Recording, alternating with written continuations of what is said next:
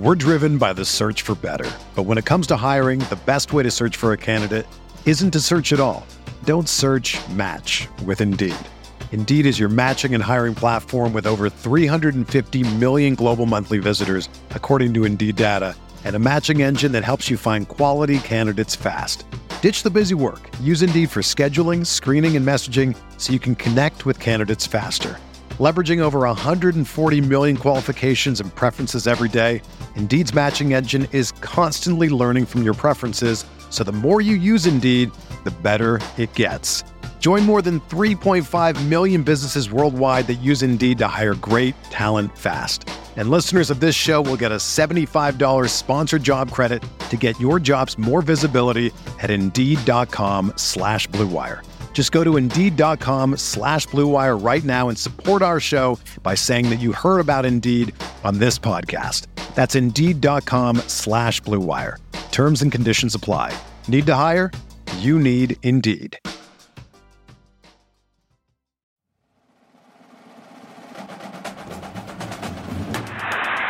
out, Rondé, he needs 23. He's across the 40. Open up the history book. Here comes Rondé. What kind of mythical powers does a Sun Devil have? We've got to consider that.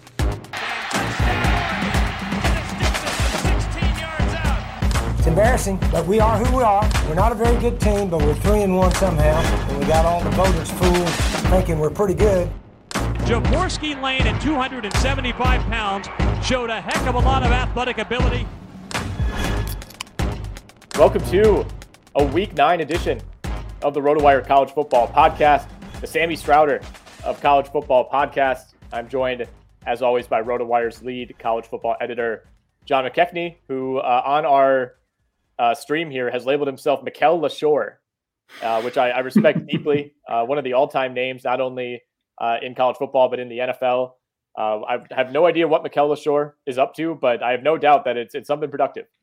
Oh, 100%. You know, a man of the people, a man in the community. Would you regale the listeners and reveal your display name for this here StreamYard?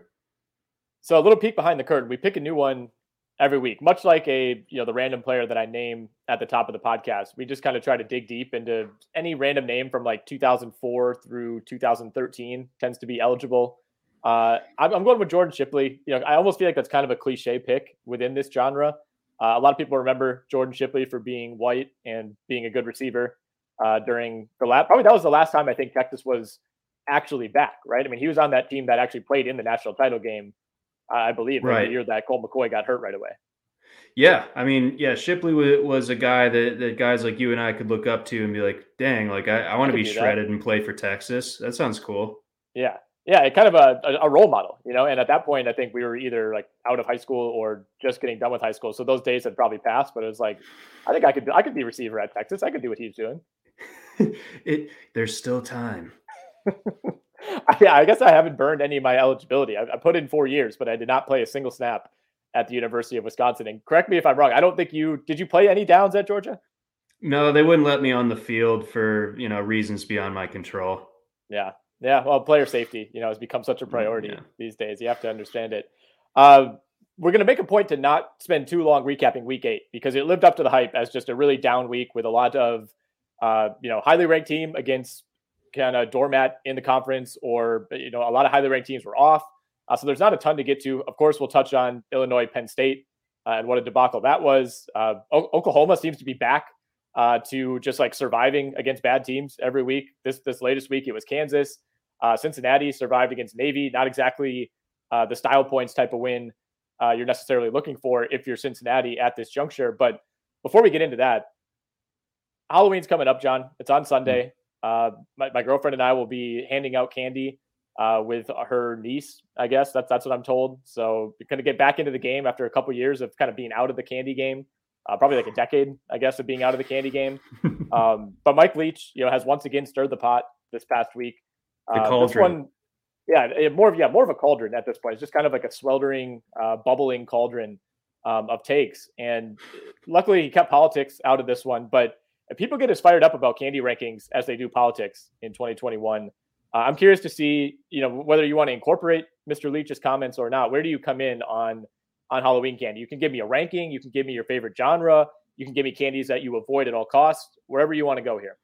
Yeah, I mean, it's such a rich tapestry, a deep vein that to tap into. But Leach, like you alluded to, started it off Saturday night after Mississippi State went ahead and took care of business against Vanderbilt. He gets some inane question from a reporter and just goes full Leach and just starts ranting about candy. And I appreciated that he led things off talking about Haribo gummy bears, which I believe to be the king of gummy bears. I don't view them necessarily as a Halloween candy. However, I think that's like a year-round treat that you can get into. But as far as just regular Halloween candy, I steer towards the chocolate generally. I think Reese's is the 1A, 1B, and 1C for me.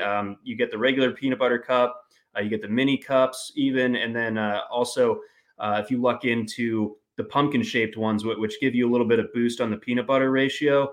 Those I think are kind of at the very, very top, and then you get into the Milky Ways and so on of the world. I think the most slept on of the Halloween candies tends to be the 100 Grand bar. It's got the crispiness, it's got the caramel, it's got the chocolate.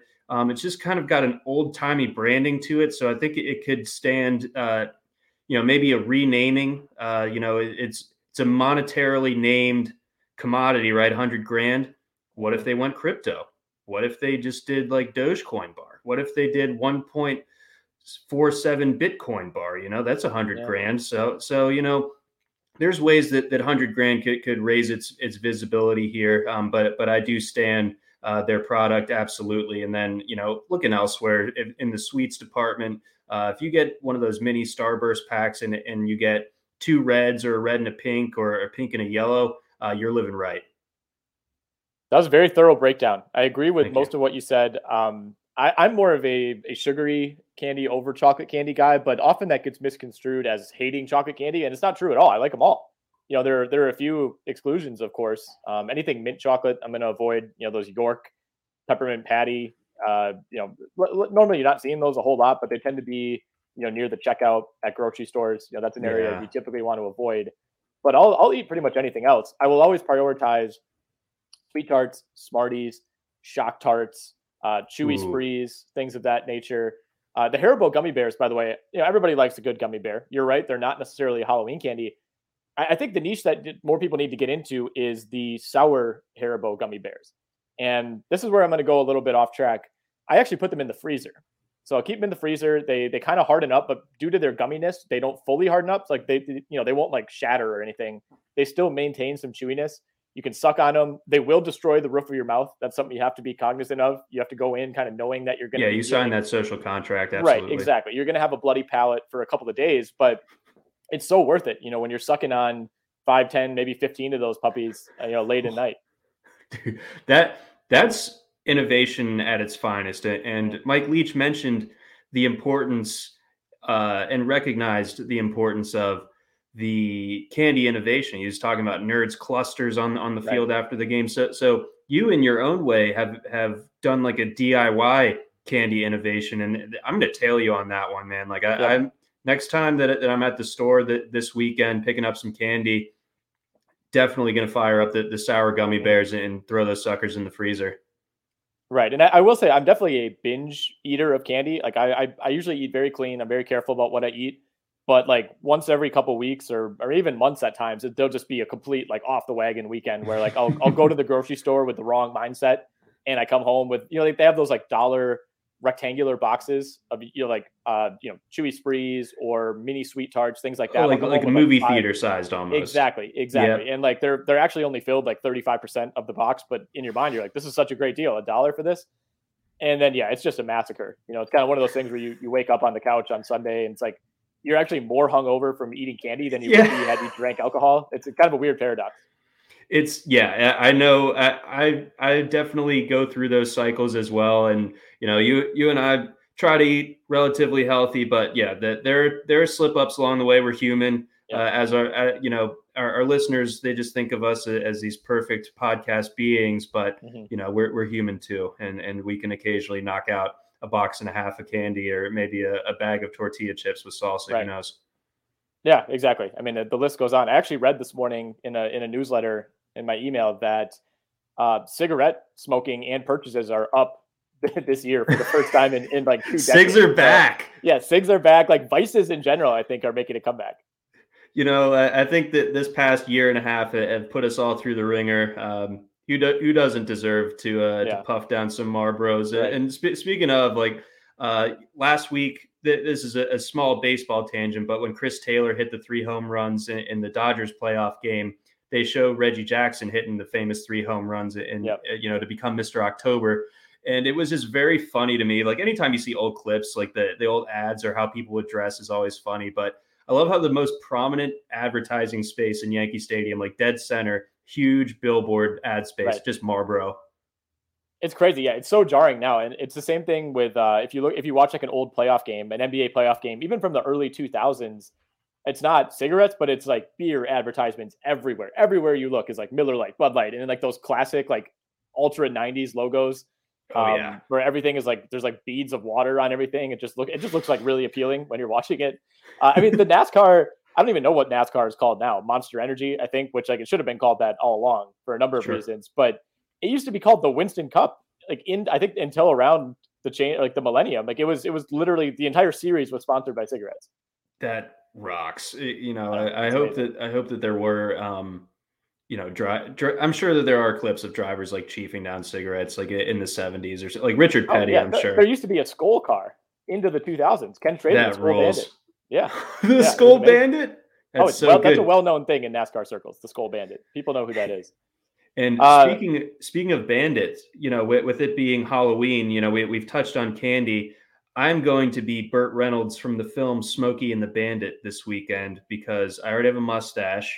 I know that the reference may be lost on you, but a quick Google search will catch you. It's basically a movie where Burt Reynolds and then Sally Fields, who's a runaway bride, gets into his car, and Burt Reynolds has been tasked with bootlegging 400 cases of Coors Banquet beer across the Mississippi, I want to say, because Coors wasn't sold or wasn't allowed to be sold east of the Mississippi at that time. So he had to just, bootleg it and the cops after him. And basically it just gives me license to not really put a ton of effort into my costume and just drink Coors Banquet and like be pulling it off. That's ideal. I'm a longtime proponent of minimalist costumes that don't obscure your face or require you to wear makeup or a mask, something that's just going to kind of get like sweaty and warm and just kind of ruin your night over the course of probably a couple nights, if you're talking Halloween weekend. So I think you're on the right track there. I'm trying to avoid dressing up this year. We'll see. I have a pair of weddings the next 2 weekends after this one. So like everybody's like our whole friend group is kind of like trying to collectively take it easy, which is working pretty well because I think I'm going to avoid like a big expectations for Halloween this year. Okay. That's good. You're thinking ahead. That's smart. I will say, and give you credit, give you a shout out, because I've even like told people about how good some of your costumes in the past have been. The Rex Kwon Do, I think, is an iconic one. Forget about it. And then I could post some photos in the article right up on the site. We'll see if I can dig anything up. Oh man, that would be ideal. And then Date Mike, I think are the two that really stand out in my mind as just powerful wailing Halloween looks. The Date Mike one was awesome. Shout out to the Roman Coin Bar in Milwaukee. The bartender allowed me to jump up on the pool table to do the iconic Michael Scott pool stick as the guitar scene. No one else seemed to understand what was going on, but it was well worth the 10 seconds of confusion for the rest of the bar. 100%. Yeah. And then some. So well played and shout out to them. Mm-hmm. All right. That was a good preamble. Our longest one of the season easily. And I think that makes up for, kind of a slow week 8 recap. I do want to talk Illinois, Penn State quickly. I was not zeroed in on this one at the time because I was very much focused on Wisconsin, Purdue in the same window on Saturday. And I was collectively watching that game with some friends in Janesville, Wisconsin, of all places. And all of a sudden they do a game break and it's like Illinois is in 9 OTs against Penn State. And they show the box score and it looks like a line score from a baseball game. It was just one of the craziest things you'll ever see. I mean, I think a lot of people were not aware of the changes to overtime. So, everybody's kind of used to these high scoring overtimes where if anything, if you're going into 4 or 5 overtimes, the score is just like comically bloated where like both teams are in the 60s or 70s. You very rarely see it this way where like neither team can convert anything. I know. So it's like a bettor's worst nightmare, right? Because, I think even after all that hubbub, I still don't think the over hit in that game, or if it did, it was like just by a nail.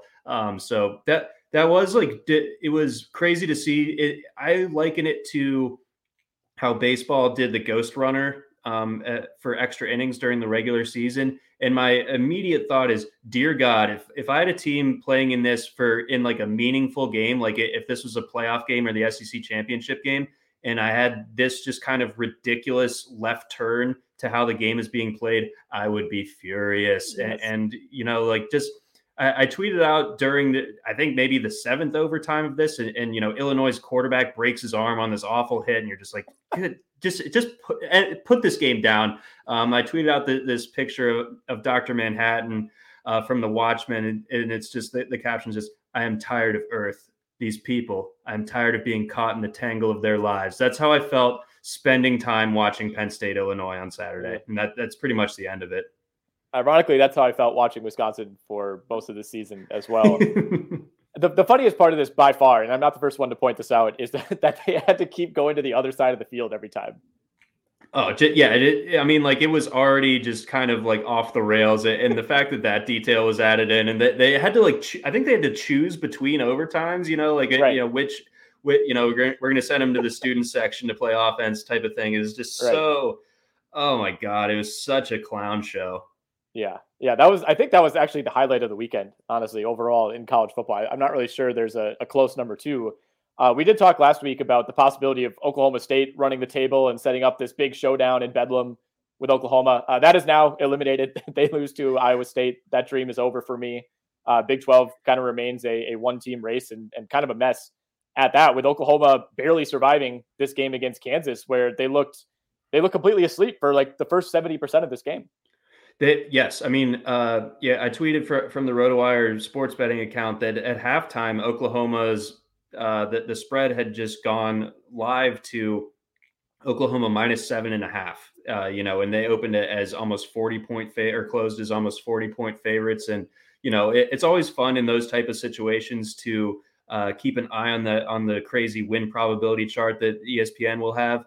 And at one point, Kansas did have like a win probability of 64%. It immediately went out the window like the next drive. But even still, Kansas will always have that. They opened the gates for the entire town of Lawrence to come in and cheer on what would have been, by the spread, the biggest upset it maybe ever.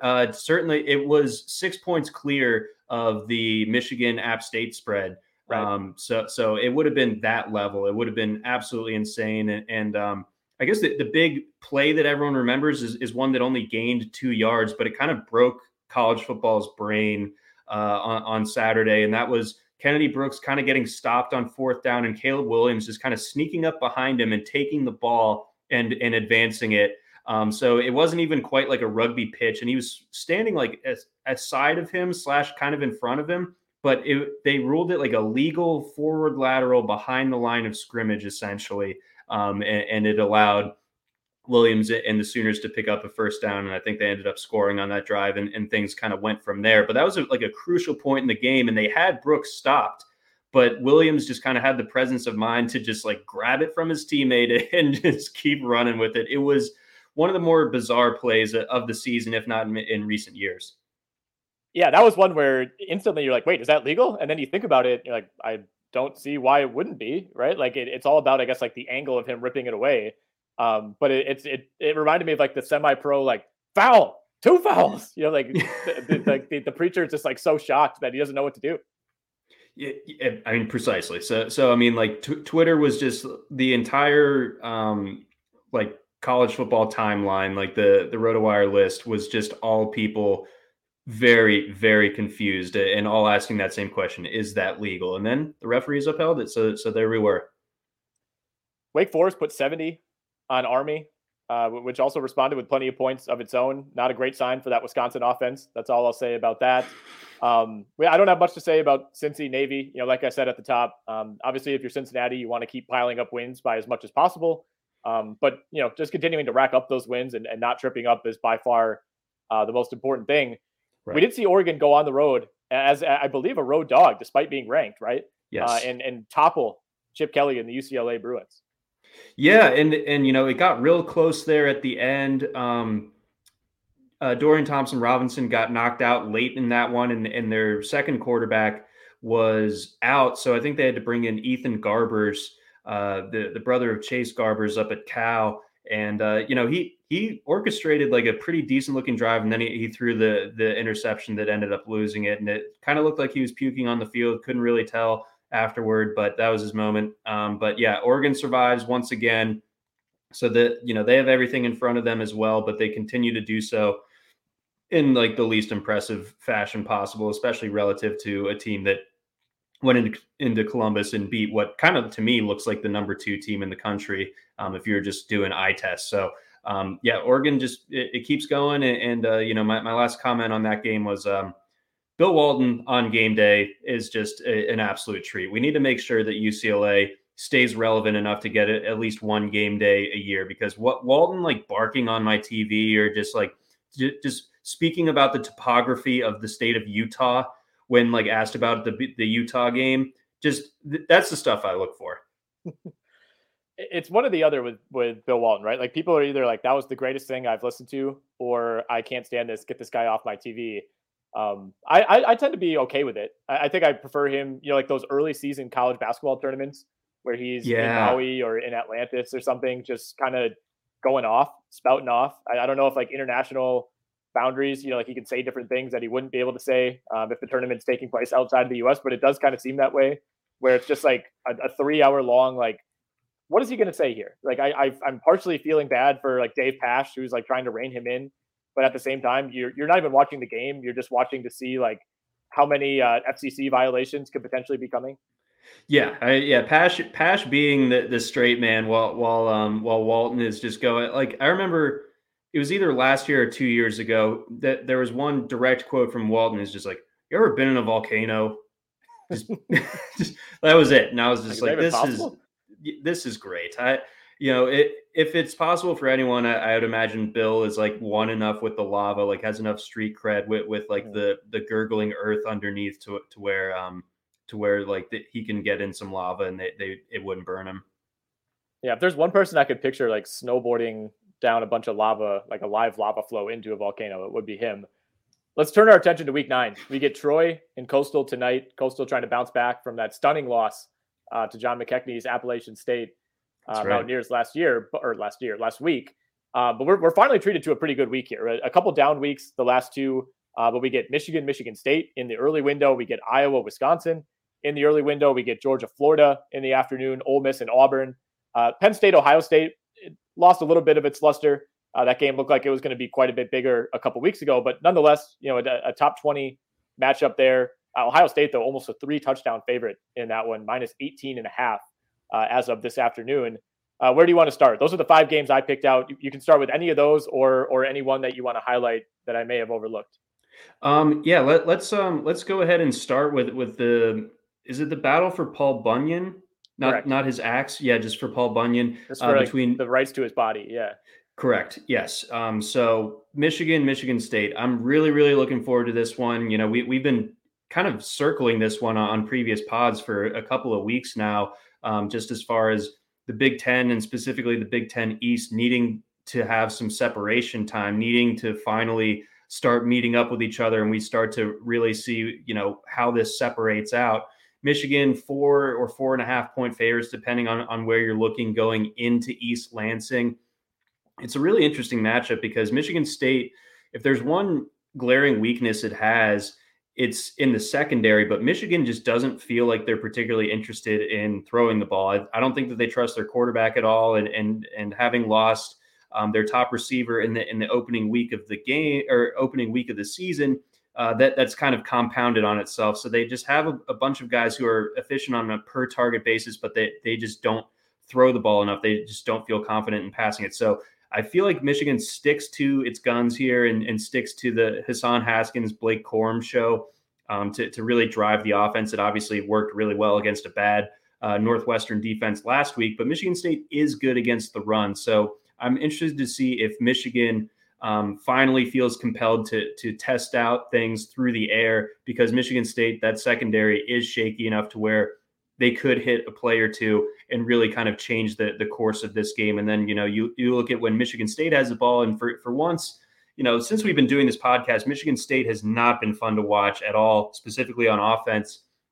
This year, totally different. Peyton Thorne has done a great job. Jaden Reed's a big play waiting to happen. Jalen Naylor, a lot of fun as well. And of course, the Wake Forest transfer, Kenneth Walker, putting himself, lightly into the Heisman race with how he's done.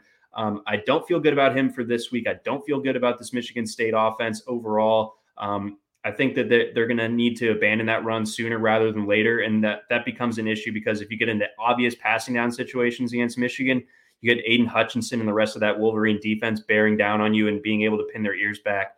That could get tricky. So as it stands, I like Michigan to cover that one. But this one I do think is going to live up to the billing. This should be the best Michigan State game since probably that one that ended in the blocked punt that broke that guy's hip, but ultimately kind of helped springboard Michigan State into the playoff back in 2015. Oh, I remember that fondly. That was the day I went to Notre Dame USC, and one of our buddies got a little too rowdy, and we were asked to leave early, unfortunately. I remember streaming that game, walking into the stadium, and being like, "God, you guys are not going to believe what just happened here." Like, I think they somehow managed to fumble this punt, block it back for a touchdown. That was an underrated, disastrous play. Like, I feel like that came and went too quickly. It did, because Michigan was totally I thought that they went into that game as like 2 touchdown favorites, if I remember correctly, or something close to it, maybe 12.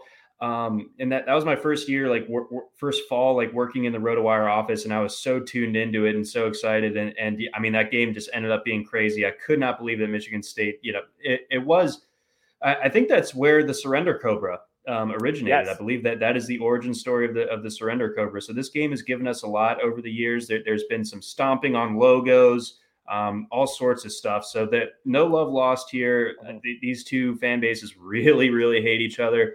And I love that as a neutral observer. So really looking forward to that one. I love that that's the noon game to kind of get things kicked off. But where are you with Wisconsin after putting Purdue back in its place, as it were? We talked about last week how Purdue ranked for the first time since 2007, so just crushed their dreams right away. But you get to play Iowa, who Purdue beat. You want to get into all sorts of crazy transitive properties here that seems to bode well for Wisconsin, who is favored here in Madison. Yeah, there's been a lot of transitive property here. That's really the only way to justify, is Wisconsin good? Well, no, based on what they've showed us, they're not good. But based on what other teams have showed against other teams, Wisconsin might be good. Yeah. But here we are yet again, back in, I believe, Wisconsin is in the control your own destiny zone. And that's really all you can ask, given the disastrous start to the season. If they beat Iowa, they are going to have the inside track to once again going to the Big Ten title game and once again getting waxed by whichever team comes out of the East. Because after this, it's Rutgers, it's Northwestern, it's Nebraska, and then you finish at Minnesota, the usual Thanksgiving weekend game. They're definitely liable to lose any of those games. I would say especially the Nebraska or Minnesota game. So it's not like it's a cakewalk the rest of the way. But if you find a way to beat Iowa, and once again, John, they are inexplicably favored in this game. I know Iowa, I think that loss to Purdue, it really felt like it exposed Iowa. But everybody was pretty high on that team before that game. And they were certainly playing better than Wisconsin before that game. And I don't know that I want to use, as much as I love the transitive property and as much as I think it helps Wisconsin, one game transitive property is a little bit of a limited sample. I think Purdue played its best game in legitimately almost 15 years against Iowa. And it was back to just being normal Purdue against Wisconsin. To me, this does not all of a sudden warrant unranked Wisconsin, which did not even receive a single vote in either poll this week, being a 3.5 point favorite at home. Frankly, I don't think the Camp Randall advantage has really been there this year. I think this isn't me trying to call out a bunch of college hoodlums, but I don't even know if they filled up the student section yet. It hasn't felt. I will say, Wisconsin fans can tend to be a little bit fickle. When the team's good, the fans are awesome. If they're not really feeling the vibe of the team, it's not like one of those student sections that's just going to be there no matter what. That's too bad, because Camp Randall, when it is rocking, it doesn't get much better. And I think we can still both at least remember from week one that Penn State, that first jump around in 2 years, that was absolutely electric. But yeah, I mean, I understand on a human level a little bit of apathy when like the natty and stuff is kind of just off your plate, and October's not even over yet. I guess the one sort of looking at the stats detail of this game that would concern me for Wisconsin, and we've talked about it with Iowa and how reliant they are on turning other teams over. Wisconsin does rank 124th in turnover margin, which I think is concerning. So if they don't take care of the ball, this is a problem. But if they do take care of the ball, then Iowa has shown that they have a hard time just beating people straight up. They need the other team to make mistakes. And I think you've kind of found, I think losing Jalen Berger, if you told me that was going to happen before the season, I would have said that this backfield's in deep trouble. But Braylon Allen seems to be the next guy for Wisconsin. And that's not even including Chez Mellusi, who's been awesome. Braylon Allen is a certified hoss. There's no two ways about it. He is that guy, to be that built at that age, wasn't really even recruited necessarily as a running back. He played a lot of defense, coming out of Fond du Lac in Wisconsin. But I mean, he looks the part. I never Mellusi, watching him all year.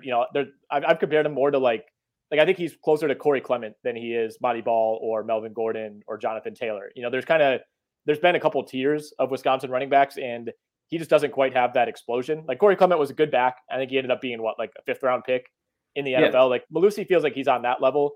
Whereas Braylon Allen, I mean, I don't know what his ultimate NFL potential is. There's not a ton of speed there, but he at least he's a problem for other teams. Mellusi doesn't really stand out to me. He's replaceable. He looks like 50 other backs throughout the country. Braylon Allen stands out in the way that a lot of other Wisconsin running backs have stood out. I mean, he's more like John Clay, I guess, than Monty Ball or Melvin Gordon, but he at least seems to bring a little more. I wouldn't even say excitement, because it's not like he's juking guys out or anything, but there just seems to be a little more oomph. That's MMPH when he's in the game. So yeah, I would describe Braylon Allen as rocked up, big time rock guy. Yeah, Planet Fitness warrior. Yes, 100%. Yeah, setting off the lunk alarm in the second that he walks in there. So yeah, 6'2", 238, averaging almost 7.5 yards a carry. Yeah, certified hoss, like you said, and there's no real better authority, if you're a listener on this, than you, to talk about having that knowledge of just being able to feel when this guy is the next guy at Wisconsin. Yep. It feels like Allen has that guy. He's got that stamp. Right. Well, and like you said, it felt like it was going to be Berger, and things deteriorated pretty quickly there. Still not 100% clear what happened, but nope. I think Braylon Allen's the guy for now until the next guy arrives, at least. That's enough Wisconsin talk. Honestly, this team has just been so frustrating to watch. If I know for a fact, though, if they win this game at home, especially if they do it in semi-convincing fashion, I will be 100% back in. So we would have that to look forward to for the Week 10 preview. One more point on Michigan State, by the way. So, you mentioned the passing game. Michigan's running the ball almost 50 times a game. How much are they going to be willing to get away from that? I think is the question. Will they need to ultimately? And I think the answer is probably yes. But is this now Michigan's latest and perhaps best chance to be back? The last couple of years, I don't know that they've had a lot of chances to even earn that title or be in that conversation. But every 3 or 4 years, they seem to have a game like this.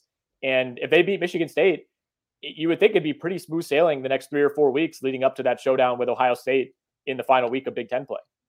Right, exactly. So they could be I thought that team, the Dwayne Haskins Ohio State year, so I guess 2018, Michigan, I think, might have been undefeated going into that game, but they felt a little bit more fraudulent. This time around, it seems like they're a little bit more legit. I think that this is, other than the 2016 team that ended up going to the Orange Bowl against Florida State, I think this is probably the best Michigan team under Harbaugh. They do have to go at Penn State. They do get they do get Ohio State at home, so that's a factor, of course. But if they get through this one, I think this is the toughest game that they have remaining, other than Ohio State. Yeah, by far. I put this as tougher than the Penn State one, even though that will be that will carry its own degree of difficulty as well. But yeah, this is, like you're saying, man. This is a Michigan team that it needs a little bit more of a feather in its cap. I wouldn't say that there's one win that you can really point to and be like, man, yeah. But getting this one, I think, would go a long way towards garnering that national respect that really like fuels that Michigan hype train going into November.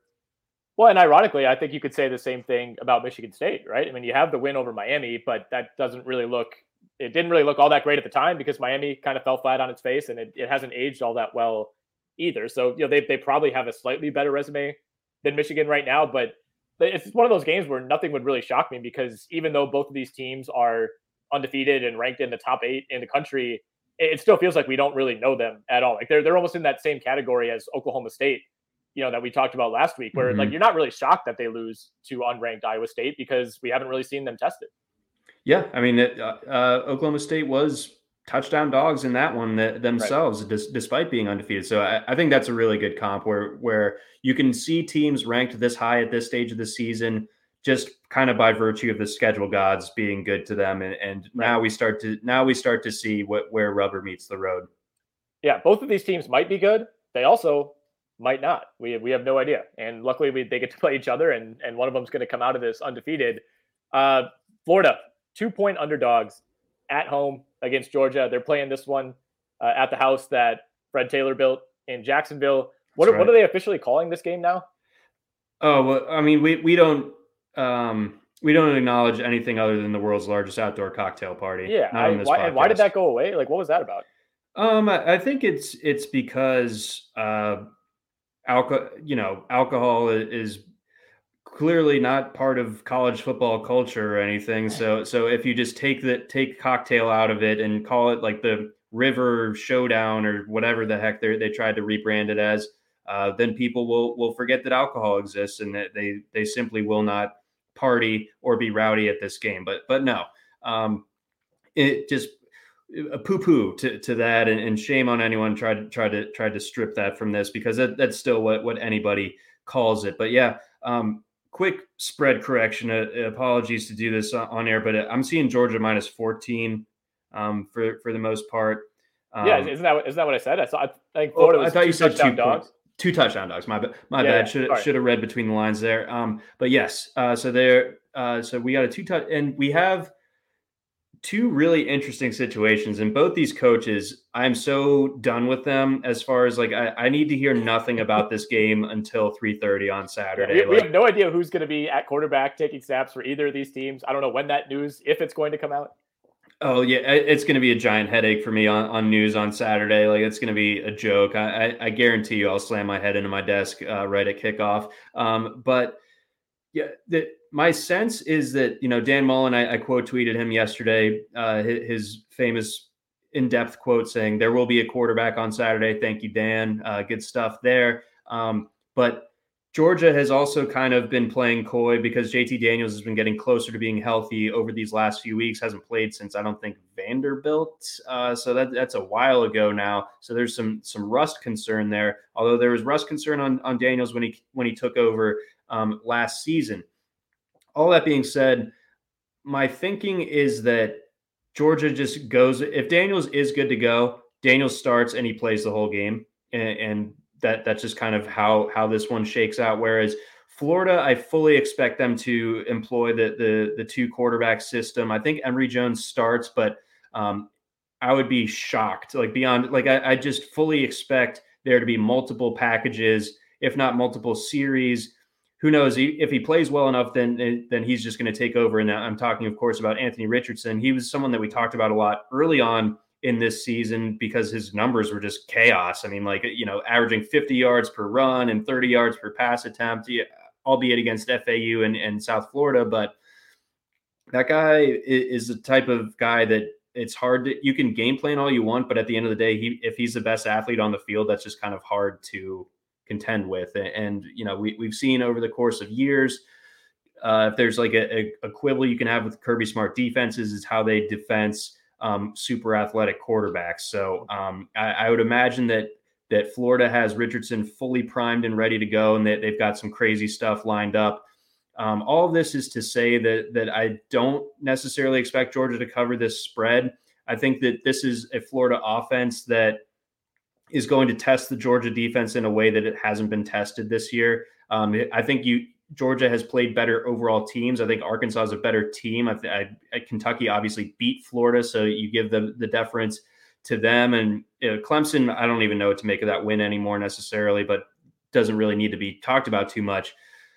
But I think Florida's offense is definitely the best and the most dangerous of that grouping. Like Kentucky, just like what they do, the kind of bully ball stuff, like you're not going to be able to pull that off against Georgia with inferior offensive line talent and inferior athletes. Like that's just not how that works. But Florida doesn't have the superior like line or anything, but they have better, more creative and dynamic play calling. I think one other kind of detail here that might leave Florida a little bit shorthanded is they don't have a real, like the last few years that they've had not only Kadarius Toney, but they've had a handful of other guys who are having cups of coffee in the NFL, whether it's like a Freddie Swain, and that's not even mentioning Kyle Pitts, a whole bunch of other stuff there. So I just don't think that Florida has those classic Florida receivers that really will make them threaten necessarily this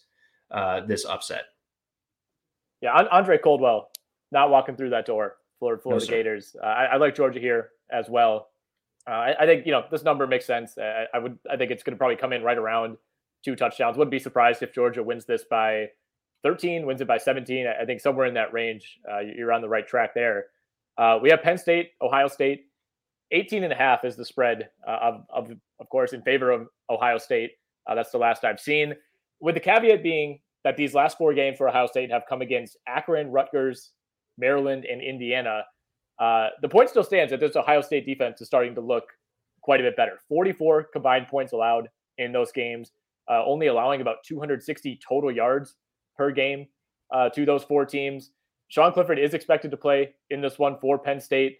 At the same time, Penn State ranks 100th in the country in rushing, and Ohio State's defense is starting to come around. And I don't think Penn State's going to have as disastrous of a showing as we saw last week against Illinois. But at the same time, I think that's also one of those losses that really takes the wind out of your sails. You're coming into this one banged up. All the numbers, favor Ohio State dramatically in some cases. I think this is probably Ohio State in a romp.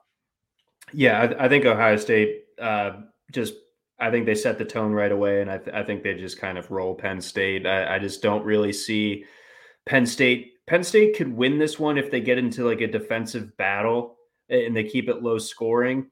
I think their offense will hold up that end of that. But I think that the defense, while it's very good, Ohio State's offense is really starting to click. And Trevion Henderson is an absolute dude. Like watching him just a little bit last week, for whatever reason, we had Ohio State, Indiana in like our remote rotation. So I was at my grandparents and pop-ups on the clicker. And, we're flipping around NLCS. And then the channel that would always be on last was ESPN. And I guess that was the Ohio State Indiana game. So we would check back. So I saw more of that game than I really wanted to at all. But anytime it just looked like this beat down from Ohio State, and specifically from Henderson in the rain, just taking Indiana's will to live constantly. So Penn State has that to deal with. And then if they load up to stop him, CJ Stroud's starting to play better. And I mean, the trio of Garrett Wilson, Chris Olave, and Jackson Smith and Jigba is just nuts. And then, of course, they have the presence, just the sheer aura of Marvin Harrison Jr. as well. I don't think he really plays, but he's there. So all of that combined to say that I think Ohio State kind of makes a statement out of this one and really puts Penn State out. And then I don't feel like James Franklin is all that interesting of a topic or a coach or anything, but his antics in press conferences this week has been pretty bad as far as like, we're really focused on Illinois. It's like, you just played Illinois, you idiot. And then he said they're going to the big house. Like, well, you're playing it at the Horseshoe. But so I think we're going to start to see the beginning of the end for Franklin at Penn State as he starts looking for real estate out in Los Angeles. But that's kind of my bottom line on this one. All right, what's your read on Ole Miss Auburn? Auburn at home in this one, 2.5-point favorites. Essentially a pick 'em on a neutral field. I think I still like Ole Miss. I mean, the over/under in this one is justifiably 65.5. Should be another really entertaining game to watch, as it always is when Ole Miss is involved. How much of a chance do you give Auburn to slow down that offense? I give them a pretty good chance. If Ole Miss, if their offense was at full strength, then I would kind of lean a little bit more towards Ole Miss. But the receivers are banged up, and Corral himself is banged up, and he doesn't seem like the type of guy that really knows how to manage it or like take a play off. This type of like he was running around. They ran him on a pattern last week. Like they threw him the ball, and it's just like, this feels like you're playing with fire, Ole Miss. Like he's not that big of a guy, and he's getting just ragdolled every time he gets touched by these LSU defenders. It's like you're tempting fate a little bit with how physical you're going to be with him. Obviously, they didn't run him 30 times like they did the week before, but it's like you also ran Matt Corral 30 times at all in a game. That's crazy to me. So I think Auburn wins this one. I think that, on its surface, you might be surprised to see Ole Miss favored or Auburn favored in this one, but Auburn at night is kind of a wild environment. Ole Miss hasn't played all that well on the road this year. I think that Auburn wins this one and starts to kind of creep back into that conversation, and that they theoretically control their own destiny. They're sort of like Wisconsin in that, like, it hasn't been pretty, but it's still kind of there in front of them to win their division.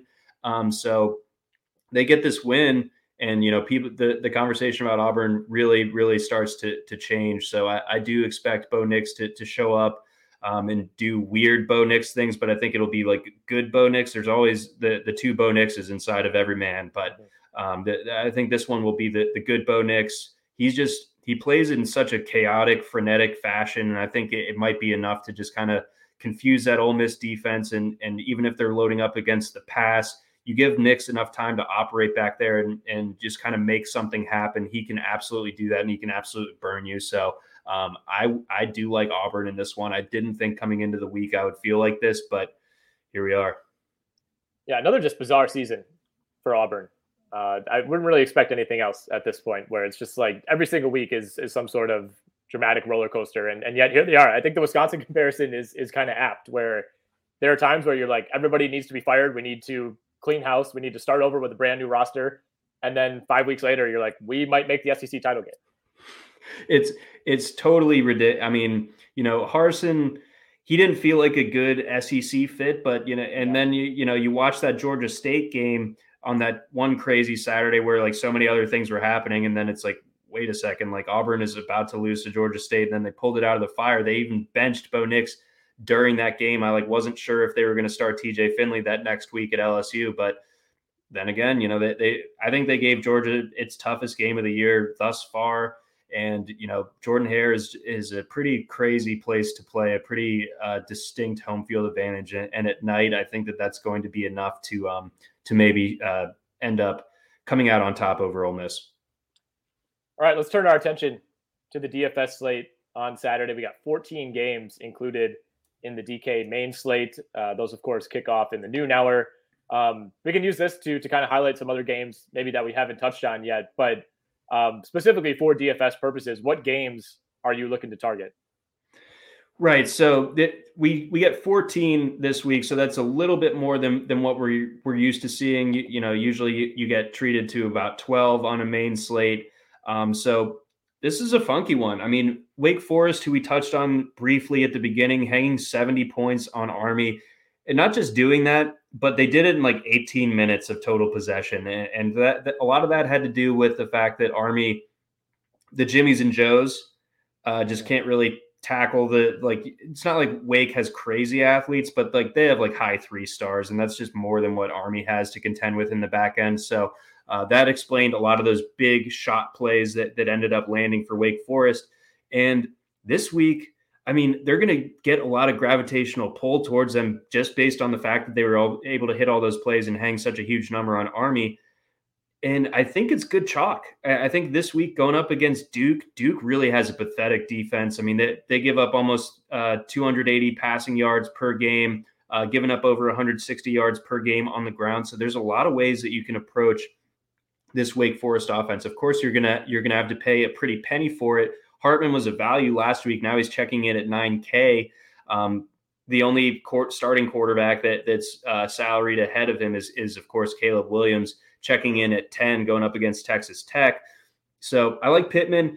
The unfortunate thing is it's tough to stack him because the top two salaried receivers on the board are both Jaquarii Robertson and A.T. Perry, and they combine for almost 50% of those targets. So it's not like they're spreading the ball around a lot. I mean, like Taylor Morin, he's averaging 10 yards a target, but he only saw one target last week. Keyshawn Williams averaging over 10 yards a target, but just saw 2 targets. So it really, really is that narrow target tree, and it's going to be hard to make a fully stacked Wake Forest lineup. So bear in mind that when you're approaching it, maybe you just go Hartman solo. But it's kind of a coin flip between A.T. Perry and Roberson as to who's going to have a good week most of the time. Last week, obviously, both did, but it's tricky. It's tricky. So that I will have a lineup or two that is heavy Wake, but not all of them, because I just think it's going to be a little bit too tricky to figure out, or too cost prohibitive, and the rest of your lineup ends up suffering as a result. Kenny Pickett's a little bit interesting. You'll have to pay attention to the weather, but he's inserted himself into the Heisman campaign. He's getting draft buzz now, Nick, which is interesting times that we're living in, right? So he's there. Desmond Ridder, he's someone that always is appealing to me at face value because he's never going against good teams more often than not. I mean, other than the Notre Dame game, but it just doesn't feel like he produces quite to the level that we're kind of envisioning. And he's really only averaging over 20 fantasy points per game on DraftKings. That's not super impressive. Tulane is bad defensively, so this might be a decent time to buy low on Cincy because people might be feeling a little bit burned after last week. So Ridder, but I think Ridder solo is the way to approach that. The receiving rotation there on the other end of like Wake Forest, where it's like so concentrated, Cincy too spread out as far as how they distribute their targets to really feel comfortable about any of those guys. I guess Alec Pierce would be the one that you go after, but not feeling great about that necessarily. Adrian Martinez, I think, is going to be someone who I'm locking into a good amount of my lineups. 8,200. I know Purdue is like decent defensively, but Nebraska's at home. I believe they're coming off a bye. I just like this setup a lot for him. So I'm kind of just trending chalky or up towards the top of the board as far as quarterback goes. But that, as I'll get to here in a minute, that makes things tricky as far as navigating running back, because running back prices are wild. JT Daniels is interesting to me just because he's 6,500. And again, it's a bet that he's going to play the whole game. Jordan Travis of Florida State, athletic guy, starting to put up some numbers. Clemson, I think they're kind of officially on quit watch now. It is at Clemson, but this is like Florida State's Super Bowl. So I think Clemson playing not to lose, Florida State playing to win. I look at Jordan Travis and some rushing production there. And would also, you wouldn't expect it to be high volume, but if the weather's okay, Brock Purdy of Iowa State, just 6,400. And he's been really efficient this year. He's completing like 75% of his passes. Would Kenny Pickett be the worst Heisman finalist of all time? Right now, he's 4th in the odds, and they kind of vary how many guys they end up bringing to New York year to year. So it's not like he's a lock to be there, but I mean, it's trending that way. Like I think he might be the worst guy to ever, or like the least exciting player, I guess, to ever have a legitimate shot at this. He would be right there. I mean, it would be meme worthy the way that like Toby Gerhart was, you know. Well, Toby almost won it. Yeah, I mean, at least he had the numbers. It's like nobody. I don't think anybody thought like we got the next Adrian Peterson here with Toby Gerhart, but like he was like a star at the college level. He was a borderline household name that season. I don't know that Kenny Pickett has that kind of cachet. Yeah, they're trying to make it happen with Pickett as far as the media goes. I mean, I love the story, and like he's like, to me, he'll always be the kid that the morning after Thanksgiving in 2017, Miami rolling, they had just like completely destroyed Notre Dame the week prior in primetime. Miami's back, the turnover chain, all that stuff. And they kind of just sleepwalk into Pitt. Pitt has to go to this true freshman because their quarterback is hurt. Turns out it's Kenny Pickett, and he delivers the upset win and kind of derails Miami's season. And they kind of really haven't recovered from that game, honestly. So it's amazing. We're like 4 years past that, and like Pickett kind of had some pretty anonymous years. I mean, like for you, the neutral college football observer, like have you heard much of Kenny Pickett from 2018 through 2020? If you're asking me, no, I have not. Yeah. I was not aware of him almost on any level coming into this year. And I saw Narduzzi on ESPN earlier this week caping for him, saying he's absolutely in the Heisman race. And well, the odds, I mean, he's 12-1 right now. The odds would indicate that he's 100% correct. Well, we've been crapping on this Heisman race all year, and you know what drives that point home better than Kenny Pickett? No offense to Kenny Pickett. We were in on this early. Bad Heisman race. We called it from like week 2. Yes, seriously though, and so yes, some backpacking or some back padding it's certainly in order for us for being ahead of the curve there. But speaking of, you know, I was talking about Bijan Robinson as a Heisman dark horse. Texas has kind of fallen on its face to the point where that's probably out the window, unfortunately. But Bijan Robinson tees off the running back slate this week. This running back slate, it's so brutal in the sense that, like, you know, like the top 4 guys are higher salaried than like every other quarterback other than Caleb Williams on this slate. So if you want to go premium at running back, they make it really, really tough on you for the rest of your lineup build. So Bijan leads it off at 9,700. Deuce Vaughn, I would have loved him at like 8,800, something like that, but he's at 9,400. He might, I think I'll still have some lineup exposure to Deuce Vaughn because he's such a good pass catcher, and this is PPR, and TCU is just so bad defensively. They're really kind of just like imploding right now. So that's interesting, but again, he is a bit cost prohibitive at 9,400. So I'm a little bit more inclined to go. And Breece Hall has been doing well, and Jerome Ford, of course, getting Tulane. I'll probably have at least a Jerome Ford share and at least one Breece Hall. But Travis Dye against Colorado, really like that. You know, with CJ Verdell being out, Dye is someone that is scoring touchdowns at a pretty high rate. I don't think that Oregon scores a lot of touchdowns other than on the ground. So 5 touchdowns in his last 2 games, of course, the 4 last week, and he also caught 4 passes. So I don't expect him to be held to 35 yards like he was a week ago, certainly not by Colorado. I'm probably avoiding guys like Jalen Knighton. You know, if you caught lightning in a bottle last week and used him in the night slate, then obviously you were super happy with that, but you're not paying $8K for Jalen Knighton against Pitt, like on the road. Like I don't think that that's a winning recipe for a lineup. Mateo Durant, he's kind of the engine of Duke's offense. He's 7,700. If Duke does anything offensively on Saturday, it's probably going to flow through Durant. I'll get to some other guys there, but I do like Durant a fair bit as part of getting exposure to what should be the highest scoring game on the slate there with a implied a total of 70. I love Abram Smith at 7,200, Baylor's running back. Texas's defense terrible against the run. We've seen that time and time again. So Smith, converted linebacker, runs like it, just real physical. I don't think that UT really wants that smoke. So that's in Waco. I do like Abram a fair bit. If you want to get a piece of that backfield from Wake Forest, Christian Beal-Smith is an interesting way of going about that. Will Shipley at 5,700. Clemson's running back got back last week, averaged over 5 yards per carry against Pitt. I think that his workload increases this week, and Florida State's run defense is bad. But I think my big one for this week, Nick, and this isn't coming through red and black colored glasses, but I think the runway is clear for Zamir White to really have a huge game, because Florida, we've seen them get run all over before this year.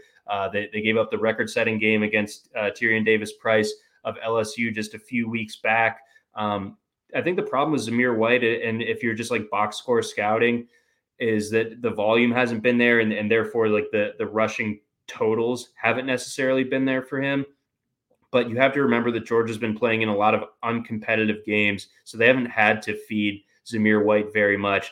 They're coming off the bye, so he'll be fresh. And then the added wrinkle here is that Kendall Milton is out, and he's the only other like true between the tackles runner that Georgia trusts. So with him being sidelined, I think that Zeus pushes for 20, upwards of 25 carries potentially. And at 6K, getting that type of volume against a run defense that's as bad as Florida's, that to me is like, it's going to be hard for me to make a lineup that I like a lot that doesn't include him. So that's kind of my read on how running back goes. I'm not really bargain bin shopping too much at the running back spot. I'm more inclined to do that generally at receiver.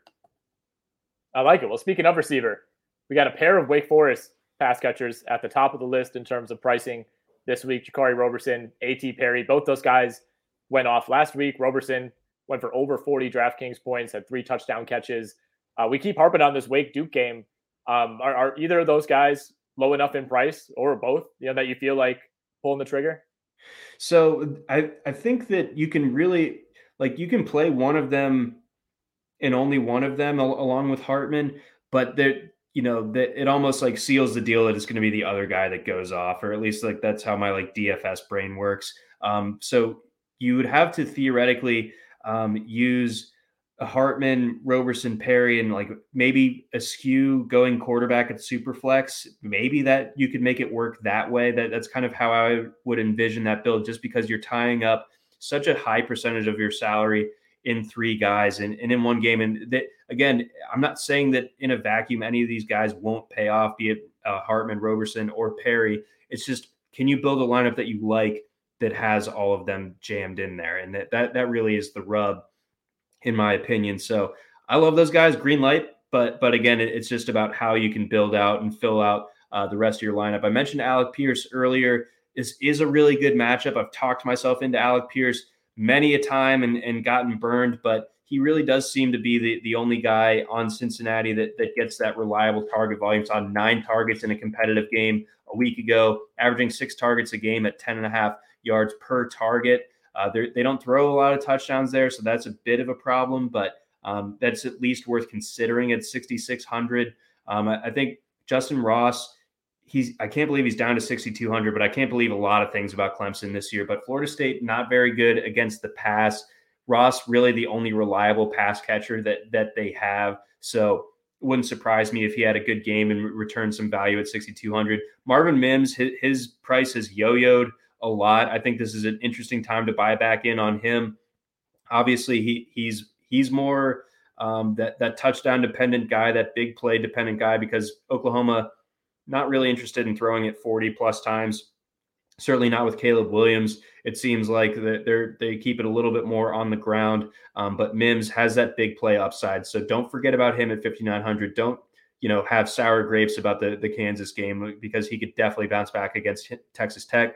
I like Jake Bobo on the other side of the Duke-Wake game.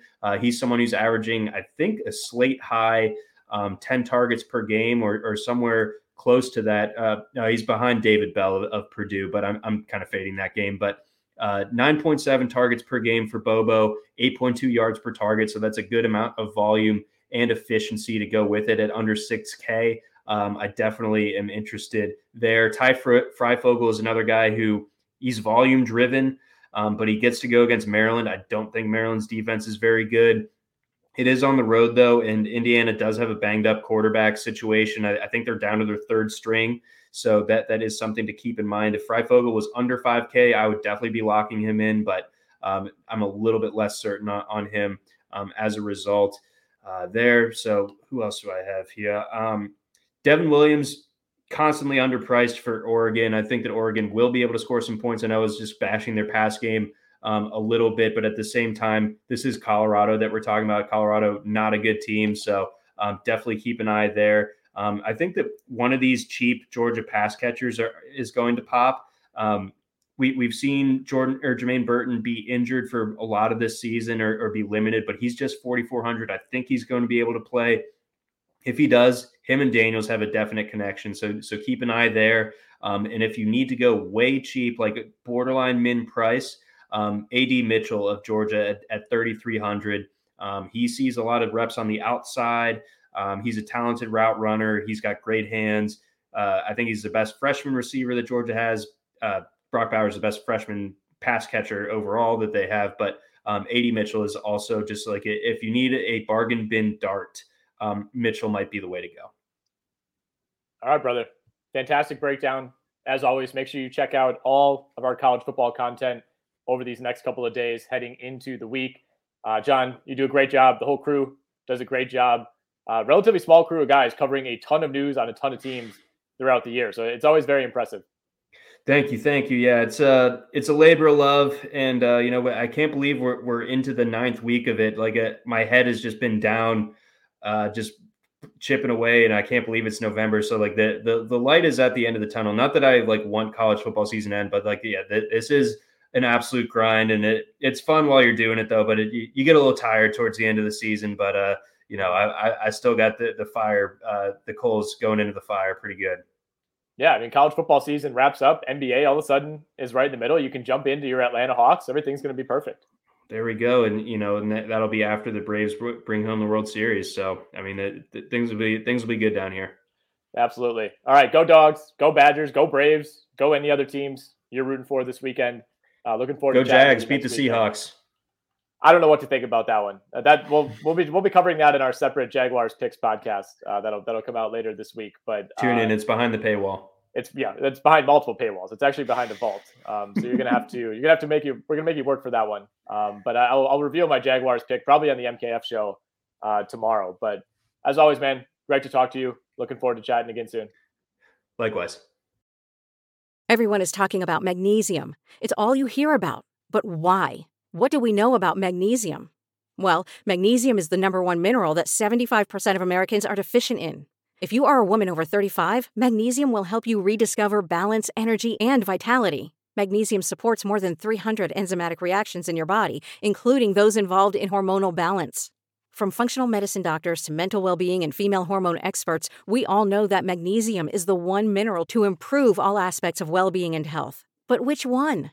Magnesium Breakthrough from Bioptimizers, the trusted choice recommended by leading experts with 7 best-absorbed forms of magnesium to ensure your body receives the support it needs for overall well-being. Go to bioptimizers.com/balance today and use code BALANCE10 for 10% off. Support your journey to wellness at bioptimizers.com/balance. Magnesium Breakthrough from Bioptimizers, your foundation to optimal health and vitality.